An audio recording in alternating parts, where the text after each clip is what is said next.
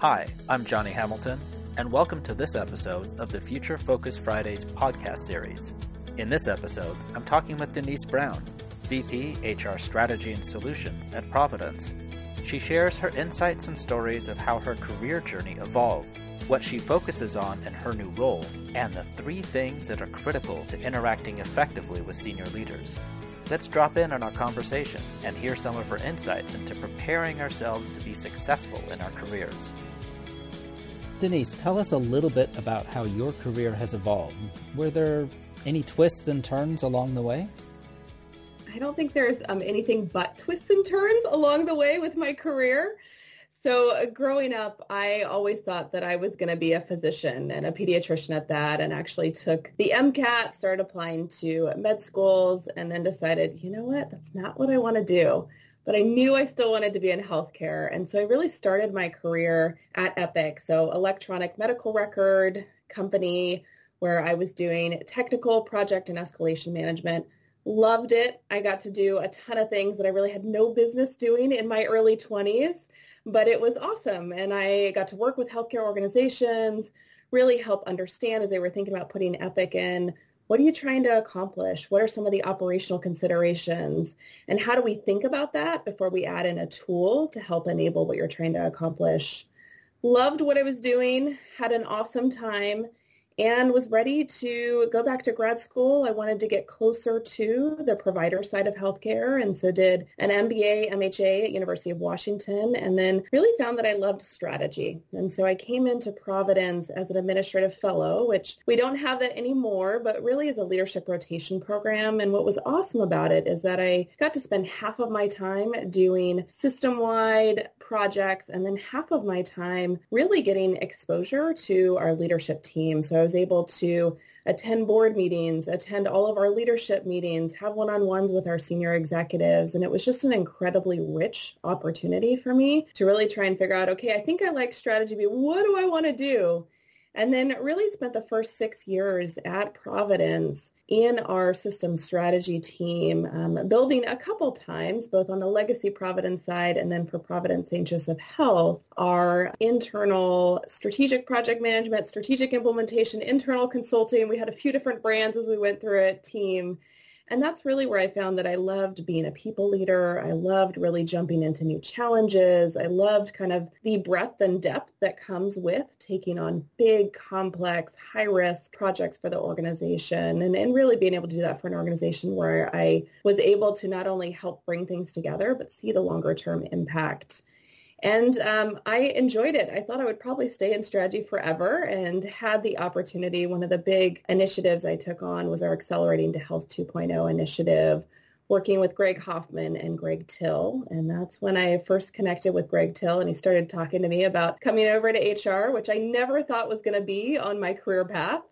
But it is, and I've loved it. I loved coming into HR, really taking some of my love that I had for being a people leader and really being able to bring that in addition to the strategy pieces. And so it's been kind of a fun twist and turn that I never anticipated. And I imagine my career will continue to have lots of twists and turns because I never really know where I'm going to go, but I know that I love really having new challenges, solving new things, learning a lot. And so that will naturally include more twists and turns as I look ahead to my career.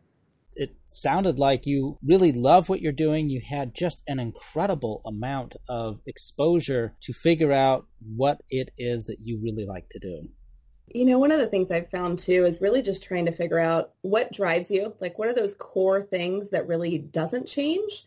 And then what are the things that you're constantly trying to look at as adding to your toolbox? What are you adding that is new, whether it's experiences, skills, whatever it may be in terms of opportunities. And so for me, the North Stars that I kind of keep in mind are, one, I love working for an organization and doing work that has a meaningful impact on the lives of others. I love solving complex problems and having variety. I like being on a high-performing team that has an open and collaborative culture. I really love leading, developing, and investing in other people. It's important, I think, to have a core leader who really enables and advocates for and challenges you. And then for me, I've got a 4 and a 7-year-old. And so work-life integration and really being present with them and present with my husband is one of my priorities, and also probably one of my continued challenges and opportunities as I try and balance my career and professional aspirations with my personal aspirations. That's a lot on your plate, but I can tell that you are really engaged and involved in what you're doing. In your former role, you were chief of staff. What kind of things in that role were you focused on? I definitely had some official duties, but I think the first one is probably other projects and duties as assigned. That's usually what comes with the chief of staff role. So you kind of never know what you're going to get, which is also part of the fun. And so, with the chief of staff role, there's kind of the public facing and then the private facing kind of parts of your roles. A big part of it is really just being that trusted advisor and thought partner to the leader that you're working with, in this case, Greg, and, the HR leadership team. There was a component of, really focusing on the business and administrative operations. So what was the rhythm of business for our meetings? How are we thinking about budget? What are the change in communications that we're leading as we're kind of not only connecting with our leaders, but really connecting with all of our HR caregivers across the organization? It was brought in to really think about our integrated strategic planning, had accountability and still do for board prep and senior executive meetings. And then some of the components, too, were around how are we thinking about the positioning of HR? With HR, we've got kind of our internal brand, our external brand. And as, you all know, we've been going through that evolution of really thinking about our future org design and aspirations with that model and how we operate. And I think a big part of that is how do we ensure that our brand is really living up to those aspirations of really being that strategic thought partner that brings together kind of the business strategy and the workforce strategy and really moves that along. And another piece, too, that I picked up around kind of other duties as assigned was the virtual work strategy and really having, honestly, just the incredible opportunity to work with so many people across the organization to bring that to life and really bring that forward. A robust role that really carries into today because I didn't give up any of those duties and responsibilities as I moved into my current role. Your new role is the VP of HR Strategy and Solutions, and I would suppose that there is a lot of other duties as assigned. What's life like in this role? Yeah, when I think about my role today, in many ways, it's kind of the combination of my last two roles. So before HR, I was the executive director of strategic implementation and led a team of about a dozen folks and, really focused on what were those big cross-functional, strategic, high-risk initiatives that we were doing across the organization, really bringing people together to drive that forward. I just highlighted some of the duties in my chief of staff, and I think it kind of brings together those two jobs and then maybe amplifies it, makes it even bigger, grows it, whatever it may be, especially given the context that we're in right now with workforce crisis and COVID. And so really taking that and helping to grow that into what are even more of those future-focused integrated workforce strategies and investments that we're doing in partnership with HRLT, but also really in partnership with the organization. One of the opportunities that I've had and been fortunate to step into is serving as the general manager for our new workforce council. And so just as we're doing within HR, we're really trying to bring her together. What is that vision, the strategy? What are those core investments? How do we also think about coordinating and really identifying those synergies across the councils? And that's one of the big goals with the councils is really thinking about not just what are we doing maybe within our silos, but intentionally creating those cross-functional teams and councils and really ensuring that that translates to our strategies and our investments. And so we're doing a lot there. And then I think the other piece to mention is super excited with, all the incredible work that, started through COVID and has continued around the Solution Center and building on that success to date, really just continuing to grow and mature that. I think we have continued opportunity as we think about really that innovative, user-centered product and service design, incubating new ideas that we can really sustain and scale across the organization. And I think more broadly for our strategy and solutions team, really leaning even more into the strategic planning, the portfolio management, making sure that, when we think about HR, we've got so much on our plates. There's a lot of burnout. And one of the things I think our team can help with the most is really ensuring that we're doing the right work at the right time, really to drive that strategic and operational value, and doing that in alignment with the organizational readiness and capacity, and complementing that with some of the business planning. So let's make sure that we're assessing ideas before we move them through.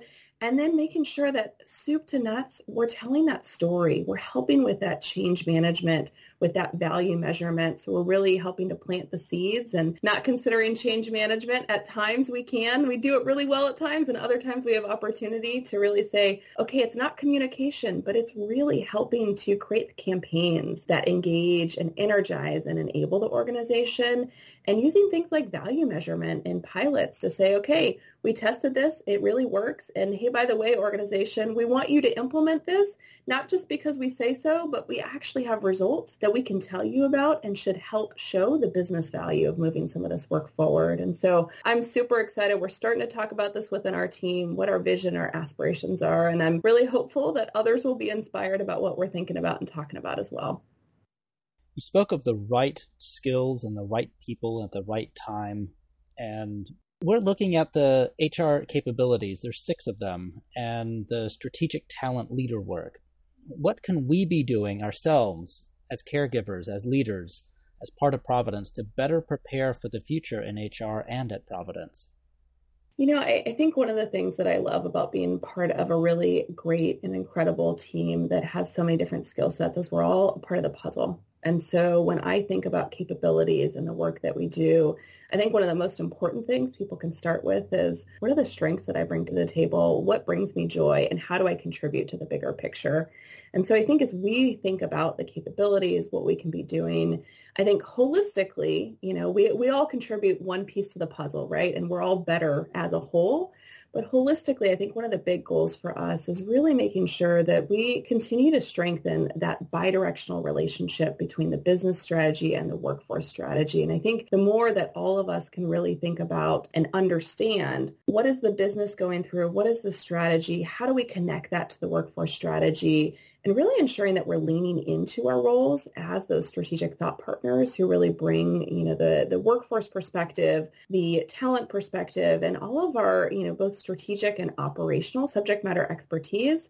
I think that's really important. And so it's less of a one size fits all and more of a, what brings you joy? What are your strengths? And how do you contribute to those broader outcomes that we're all working together to really realize?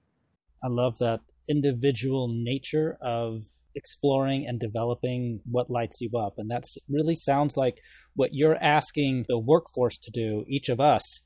You have already been doing that and are a shining exemplar of that in your career path. I don't know if I'm a shining exemplar, but it's something I try and be intentional about. And it's something I try and encourage, anyone that I work with. I think it's so important. We spend so much of our time at work.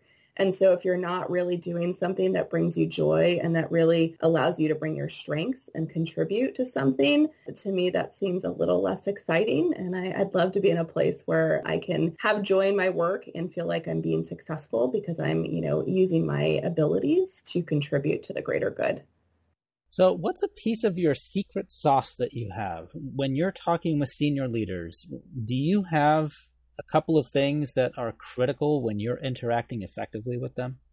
Yeah, so it's always an ever-evolving target, right? And I think that's maybe the first part to start with is really knowing your audience. I think, whether you're working with executives or working with anyone, really understanding who they are, what they value, and thinking through how you might craft your kind of story to what they're looking for, and so that it really resonates. And so I think that's really important.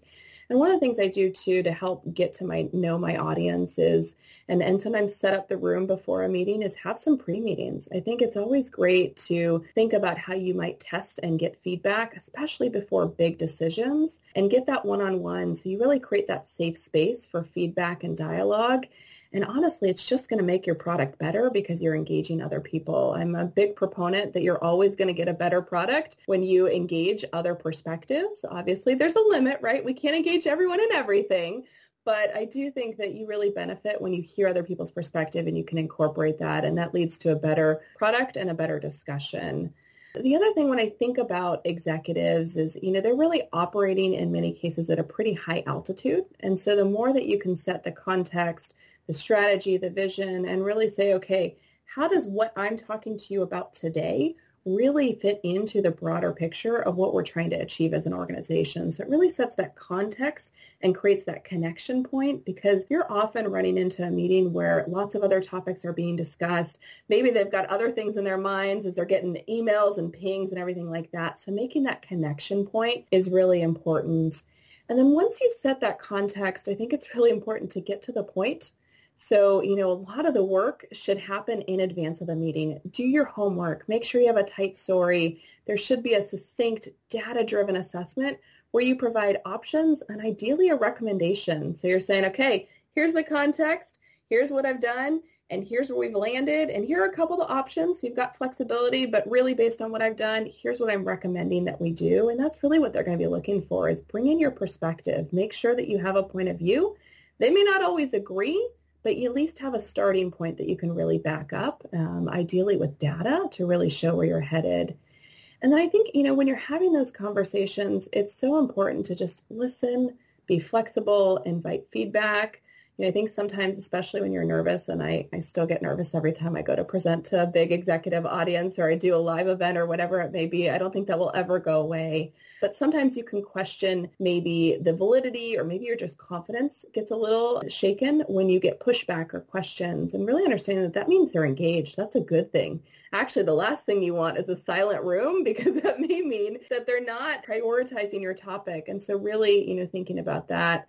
And I think the last thing I'd mention in working with executives is treating them as real people. And it doesn't mean coming in and not being respectful or coming in, without humility, but often you gain respect and you deepen your relationship with executives when you respectfully challenge them, when you don't necessarily put them on a pedestal, but you really come in with that humble confidence and have that curiosity, and also find ways to connect personally. Providence is such a relationship-driven organization, and that's how you get things done. And so I think finding ways to appropriately, respectfully, and having done your homework, push back, but also find ways to connect and just know that our executives are real people too. They have real lives. They're not always right. And so engaging in the right dialogue and not being afraid to do that, I think, is really important.